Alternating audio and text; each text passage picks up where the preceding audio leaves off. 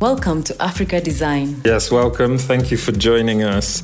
So, carrying on our creative tour of Africa. On this episode, we are joined by Fungi Dube, an incredible designer and researcher with a background in science who shares her project Threads. She also shares more about African script and their cultural, socioeconomic, and political significance. We're trying out a slightly new format for the show this time, a more focused version. Let us know what you think about it. We hope you enjoy the show. I'm Adrian Jankowiak. And I'm Naitiemu. And this is Africa Design. How do we pronounce your name? Because we've seen it and heard it pronounced in many different ways. For me, I said Fungi Dube. That sounds a bit more Swahili, I think. I just took it the way it looks. Yeah, that's exactly what it is. Does it have a meaning? Yeah, so my full name is actually Fungai. So that means to think in Shona, which is one of my native tongues. My surname, Due, is Isindebele, so that's direct translation, which means a zebra. I am named after my grandmother, who was the original Fungai Due, and absolutely amazing.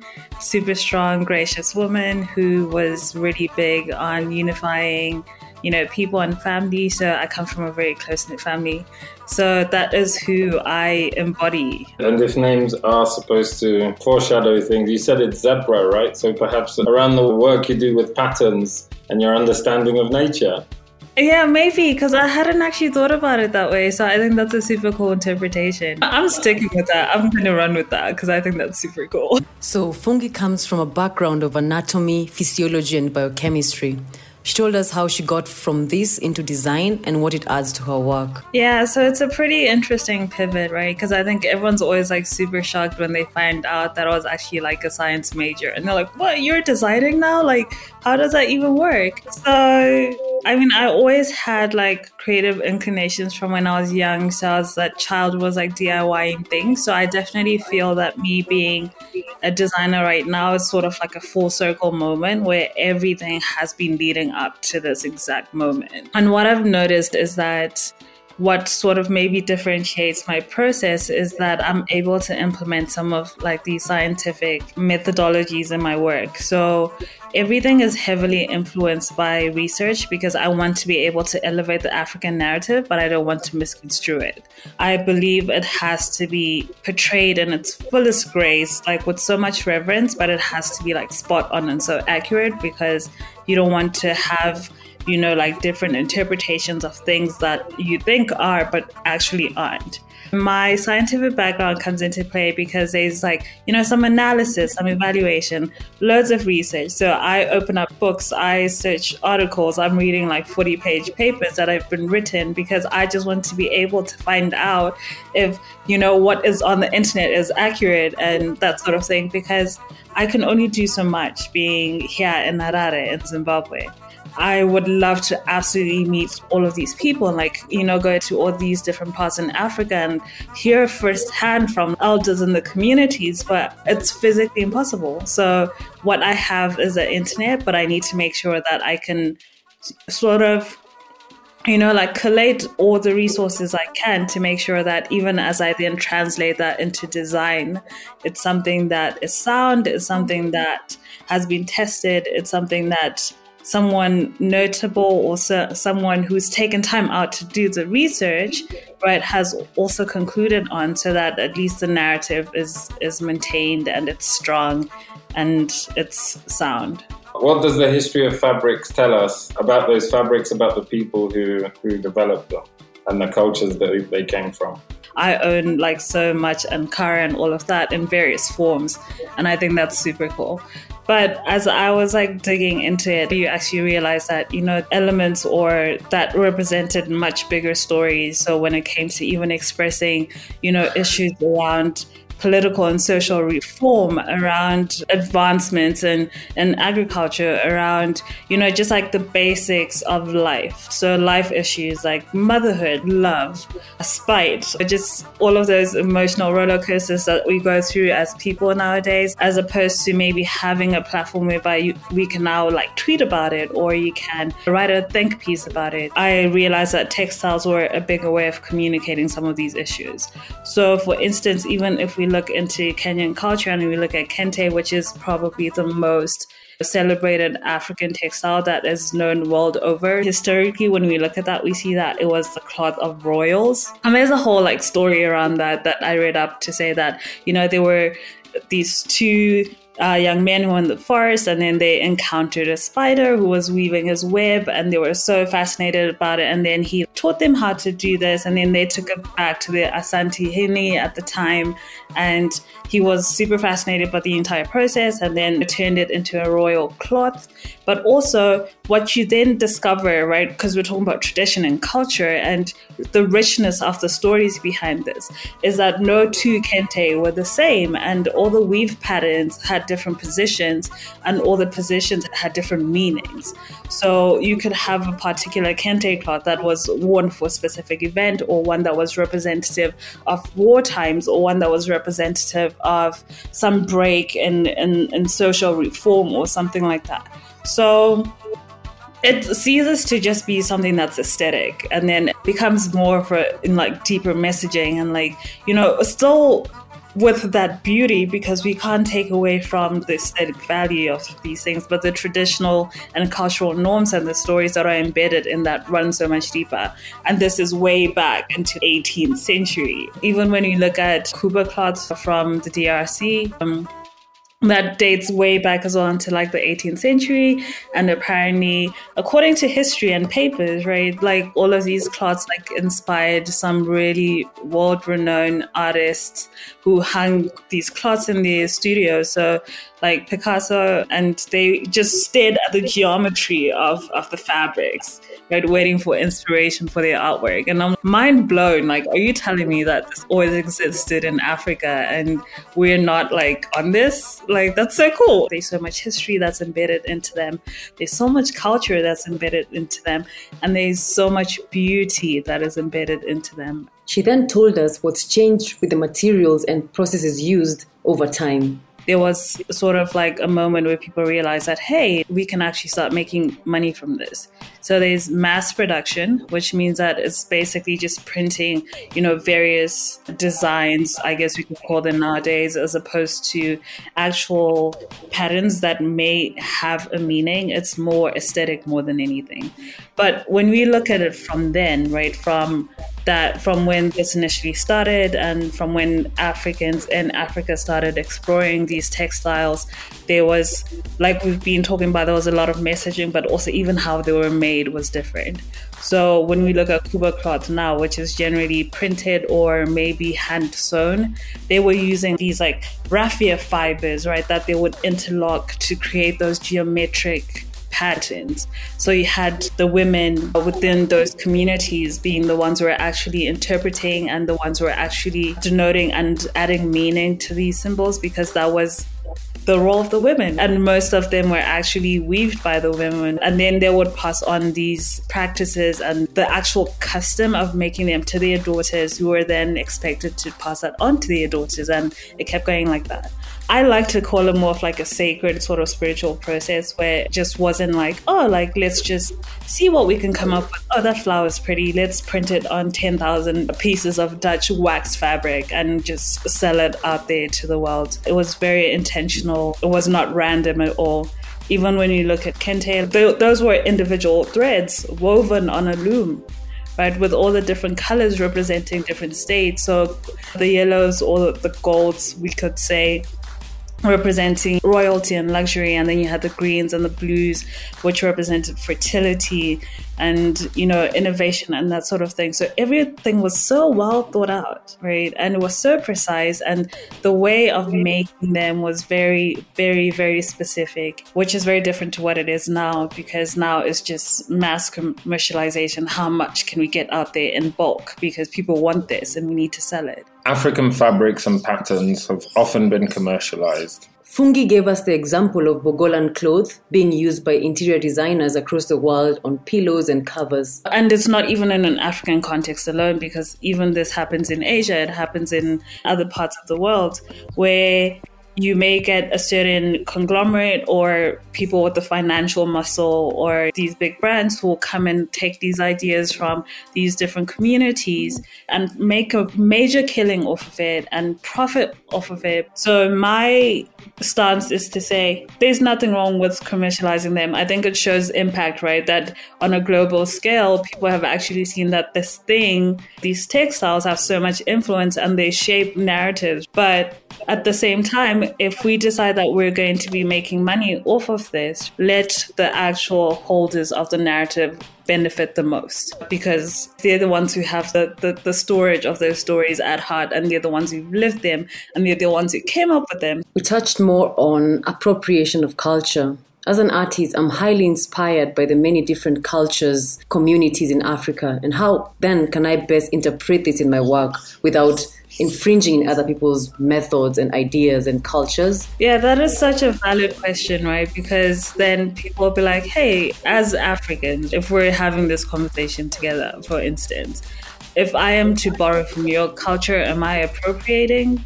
Or am I appreciating you? So there's a super fine line. So I think my position has always been to say that I generally believe in an Africa that is borderless. I believe that we're one people. Because how is it that I can talk about my experience here in Zimbabwe and have the same conversation with my friend in Nairobi or in Nigeria or in Ghana? I'm like, oh, that's exactly how I grew up. My mom also used to do that. And my mom said that. So it's all of these like common experiences that we have. So when it then comes to drawing inspiration from my neighbors or from my friends, I would like to say, I think it's one, making sure that obviously you're not misconstruing the narrative. So if you do have someone that you can reach out to who is there to say, hey, I just wanted to fact check with you. Like, I have this project that I'm working on and I saw these symbols and that sort of thing. Do you know about it? What can you tell me? This is how I'm trying to translate it so that, you know, it still makes sense in your context as well, but it allows me to be able to celebrate your culture. And one of my favorite proverbs actually says that if you want to go fast, go alone. But if you want to go far, go together. I believe that's exactly how it should be. Fungi shared more about Threads, a series she started as a means of understanding the graphic systems that are embedded in African textiles. So one of my dear friends sent me the fabric map of Africa. It was done by Mia Kora. And I was like, whoa, this is so fascinating, because I think we've always known that textiles exist. But because I've also generally had a fascination with the geometry in African patterns, so even on housing, right? So in homesteads and that sort of thing, I know it's a thing in Ghana, it's a thing here in Zimbabwe, it's a thing in South Africa, where you'll see all of the beautiful patterns on mud huts and that sort of thing. I started my Google search, and then I started off by searching mud cloth. We see a lot of pictographic symbols here where it's actually a form of writing where these symbols depict objects. Say Adinkra is well known, then they also put it on fabric, but then that's more ideographic symbols where an entire symbol represents a concept, like a whole idea in one. And I just got super, super intrigued. And I was like, okay, what about the colors? What happens with that? Do they mean something? Is it just random? Like, what's going on with that? So I started digging deeper and deeper. What actually led for Threads to grow, in my mind, and hopefully in the minds of people who have encountered it, is that I then got the opportunity where Typographics reached out to me. They're like, I would like for you to be a speaker this year. And I was racking my brain because I was like, I'm not a type designer. What am I supposed to talk about, right? And then so I was consulting with one of my other dear friends, Simon Chawi, and I was like, Simon, I'm completely lost here because I really want to do this and I think it's amazing. But everyone who goes to typographics is talking about type design. And I'm just here like, Fungi, what font have you designed? Nothing. So that's when he started just like picking my brain, and we eventually landed on this because I was saying in my mind it was still a very loose concept, but that actually solidified it to say, wait, African script actually different, right? Because we can get letter form, so we're going to get our A's, our B's, our C's, and that sort of thing. But what's the equivalent of that in Africa? So all of these symbols that we see, right? All of these rock paintings from like hunter era and that sort of thing, they were a means of communicating something. When they saw these things within their communities, they actually knew what it meant because that was their form of encoding and transferring and storing information. That's what really pushed me to keep pursuing threads, because this exploration started very loosely in March and then it ended towards the end of June / into July. And yeah, I just realized that the African scripts are super versatile and they take different forms, but they are still so rich in meaning. But that's how Threads was born. That's how it evolved. It hasn't ended yet because I'm still very curious. And I feel like there's more and more to explore. Fungi mentioned that African scripts are not ordinary. They are phonetic, syllabic, ideographic, and pictographic characters and symbols. And we wanted to learn some examples. The pictographic ones for sure. When you look at mud cloth, right? So Bogalan cloth from Mali, you see that you actually have abstract symbols that represent an entire object. So they will have a little like upwards arrows that are representative of a farmer's sickle. You'll also get wave patterns that represent rivers, and you'll also get other upward arrow symbols that represent mountains or valleys. That's what actually like really blows my mind, because then you start to see that everything was super well thought out, and it made look very, very raw, but that was how they understood these things and how they saw them. The best example of ideographic will be Adinkra. You get several Adinkra symbols. You get all of these that represent female beauty. You get other symbols that represent the twists and turns of life. But it's all depicted within one, like symbol, but it's an entire concept. It's a whole sentence from start to finish with the full stop. Your phonetic scripts, I guess, would be then sort of with the different languages that you hear. Like I said, I speak Shona. I also speak Ndebele, but our vowel system would be A, E, I, O, U. So A, E, I, O, U. And that's exactly how we then pronounce and sound our words. So when you see fungi or fungi, it's exactly how you read it. How you see it is how you say it. But these characters are then coming together to form the sound of my language and the sound of the languages that you speak. Syllabic would just be, these characters that then come together to form the syllables that form the words, then that form the sentences. When we look at textiles, we're mostly looking at the ideographic and most probably the pictographic forms of scripts as opposed to the phonetic ones, because we're not really sounding out languages or anything like that. But it's more symbolic than anything. Have you got any examples, just a side note, maybe in your language of onomatopoeia, the words that sound like the thing that they're doing? Yeah, oh gosh, I'm trying to think. So another one in Swahili is kuku, which is chicken.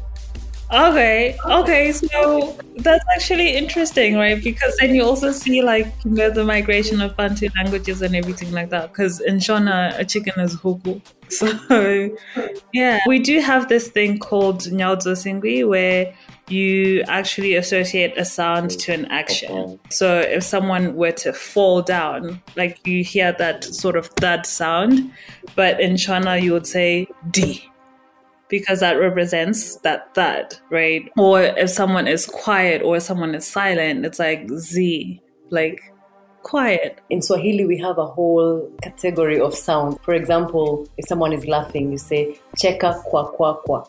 And then there's like nyamaza ndi, like each and everything. Nyamaza is like silent, be silent. Yeah. Each and every action has a sound connected to it. We also study the examples that I was giving you. We also study in them in school. Even as you write compositions, you would then be incorporating those words to describe the sounds, like this person fell. So it'll be akadona kuti di, like they fell and you heard that sound. Let's hope that kids are learning about African patterns in schools all over the world. And that's I think there's definitely need for the curriculum to change. I was having this conversation. I think it's actually on the day of the typographics conference because I got a few DMs and, just general comments saying, wait, how come we didn't learn about these things in school? Because some of my colleagues were presenting on different things, and one of them, Tapio Anashe Sebastian Karikai, is an amazing type designer. He's trying to revive African languages through designing fonts for them. But it's different in his context because as opposed to the Latin alphabet, where you have all of these software that have been designed for it, he has to go around the corners to try fit and manipulate these African fonts within those systems because African languages sound very different. The general commentary was to say, why are we not being taught this in school? And then I started thinking about that as well. And I was like, a lot of what we get taught, unfortunately, is due to the fact that as Africans, we were colonized, and that's a big deal. In our history books, I know way more about the Cold War and World War One and, all of those things than I do about my actual history. If you had to ask me, I'll probably be like, yeah, it's like a sprinkle. I know that this happened in this time and that happened in that time. But now because there's this massive shift and there's need to be able to decolonize these systems inclusive of our design systems, we then realize that there's need to shift the curriculum because we need to be learning about these things. We need to learn about who we are. We need to learn about our identity. We need to know where we came from. We need to know what we're good at. We need to know what our things mean, how to make a good living from our narratives and from owning that. It's an entire process. It's not an overnight thing, but I think it starts with just one person changing their perspective, and not to even say it in a disrespectful way or anything, but I think just being able to confidently and proudly own who you are as an African and then taking that out to the world, because as much as we consume media and information and culture from the West, we should also be able to do that for ourselves with what we actually have here in the motherland.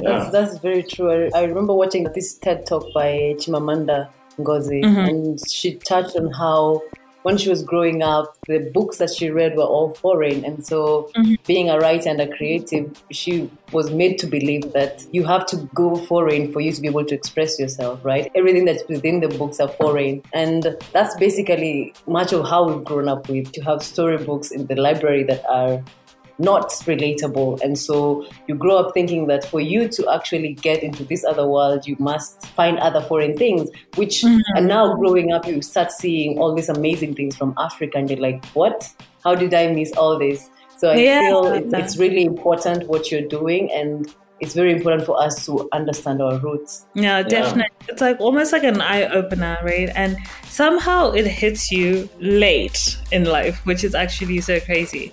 Because when I look at my childhood and everything like that, it was actually quite bad to the point that when I went to school, so I went to a government school for grade school, so grade 1 to 7, and then for high school, I went to a private institution. And it was interesting in the sense that we would get in trouble at break time for speaking to your friend in your native language. So you would have to go and see the headmistress because I was speaking in Shona to my friend during break time. We've actually grown up in a space where a lot of who we are and a lot of the culture that we embody has been suppressed at all angles, and you almost feel ashamed to step into it, or you feel ashamed to express yourself in your native tongue, because then what are people going to say? We actually had this slang term growing up called gouache, so saying like, oh, you're so gouache if you don't know how to speak English, like you're not cool. Right, but I'm like, no, that shouldn't be a thing, because I should still be cool and speaking in Shona. I should still be cool and speaking in Swahili. I should still be cool and speaking in Ndebele, and that should be okay. I can still be cool speaking in English, but allow me to express who I am and to be who I am, and don't suppress that and don't demonize me for stepping into that, because that is who I am. And by the way, there's a few pieces of perhaps Africa being mentioned in the curriculum that I grew up on, and one of those was Egypt, and that's probably one of the most interesting things to most students. People seem to find Egyptian history very fascinating, and that would probably extend to all this other stuff that you're teaching, and patterns and symbols, etc. So it's actually also interesting and can give people an insight into their own cultures as well. Yeah, exactly. This is really interesting because you've touched on what we wanted to ask as well, which is the timeline of some of the prints and the symbols and so on. You've mentioned that a lot of this culture goes back to way before colonization, and some of it might even come after colonization. So what have you learned about the timeline of these prints, and maybe even where did they originally come from? How were they originally made? Where they actually originated from, I think it was also a matter of the environment. More specifically with Kuba cloths, which is probably the oldest recorded. They used to make that out of raffia fibers, which is like a raw natural fiber that they turned into a thread, and then they were interlocking that. So it's actually referred to as like the eco-friendly fabric of Africa because it was all natural. I think it was a matter of seeing what was within their environment and what they could use to actually make these textiles. And then the actual work that went into it, so the geometric patterns or whatever form the patterns took, was an interpretation of their culture and their stories. So like I'm saying, things that they saw and directly translated onto the fabric, whether it was a cow, how would we represent a cow and how can we put that on fabric? Whether it was a tree, what does a tree look like? With all these reforms, agriculture, a sickle, so that would be some form of farming, right? So you've got that cylindrical shape or whatever it is. But also to answer your other question where you said there's colonization, there's post-colonization, there are other things that are coming up now, what's happening with that. I think just like myself and probably like yourself as an artist, right, it's now then just drawing into those cultures and seeing how we can bring that into 2021.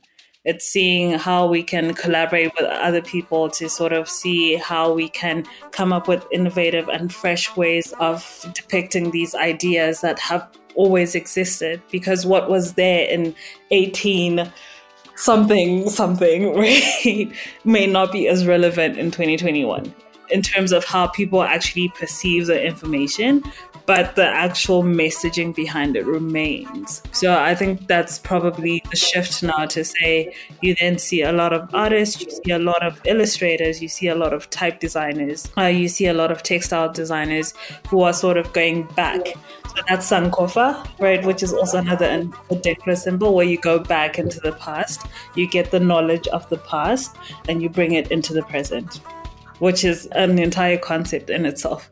We also got to explore some of the different fabrics that were used in the past. Raffia is mud cloth, and it's actually made out of a fermented mud.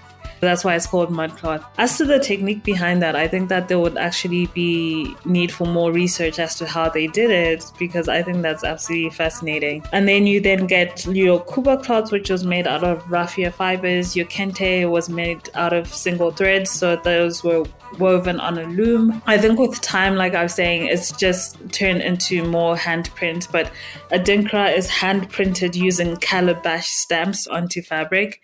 So they would actually make the stamps, right, with the different symbol on the top there, and then they're dipping that into an ink and stamping it onto fabric. In terms of materials, I think that is as far as I can confidently answer you, because that's the research that I've done. That's why I also mentioned threads may be done on BHAGs, but it's not done in actual life because there's just so much more to unpack. And I'm extremely curious about this and will keep digging up until I learn everything. And the ink? Not entirely sure, because that's also part of research. But I would like to believe that it was probably, like I almost picture henna for some odd reason, where it maybe had been like a natural dye from a tree or something like that. There's probably a lot of undiscovered knowledge there. Research that should be done by scientists looking into the breakdown of some of these pigments. So are there other stories that you'd love to unpack on the show for our listeners,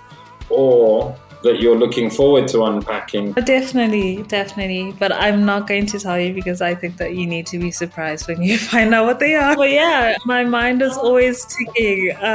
So as soon as I think as we're drawing towards typographics, I was already thinking of what the next exploration is going to be. So I have folders with papers in there and I'm reading. And when it comes out, you'll know about it. And that's all I'm going to say. You took part in typographics this year. You took part with other designers that you'd already kind of mentioned a few of them. Who were the other designers? Oh, awesome. So there's Tapio Sebastian Garikai. So at Seb Gary Design on Instagram, SEBGARRY Design on Instagram. Amazing type designer who is absolutely shifting. He's going out and he's reviving African languages through type. So we speak of Mangwengo script and all of that, and it's mind-blowing work. I think that if you can actually have him on this session, you should definitely pick into his brain and hear the work that he's been doing, because it's phenomenal. The other designer that we had on as well is Taurai Valerie Mtake. She's at Tavatake Designs, TAVATAKE Designs on Instagram. And she was talking about Madimi, which is a Bantu-inspired typeface and writing system that she evolved. And that's also super fascinating work. Yeah, so it was the three of us being moderated by Simon Chawi. So African Design Matters on Instagram, or Simon Chawi. He was our moderator, and then the three of us were the ones who were presenting. But yeah, you should tap into their work. Like, shameless plug. I'm just gonna keep raving about them because I think that they're doing amazing work. Thank you so much. Thank you. So please tell us and the listeners, where can everyone find you? Where should they keep updated on your newest exciting project? So you can find me on Instagram, Fungi Dube Graphics, FUNGIDUBE.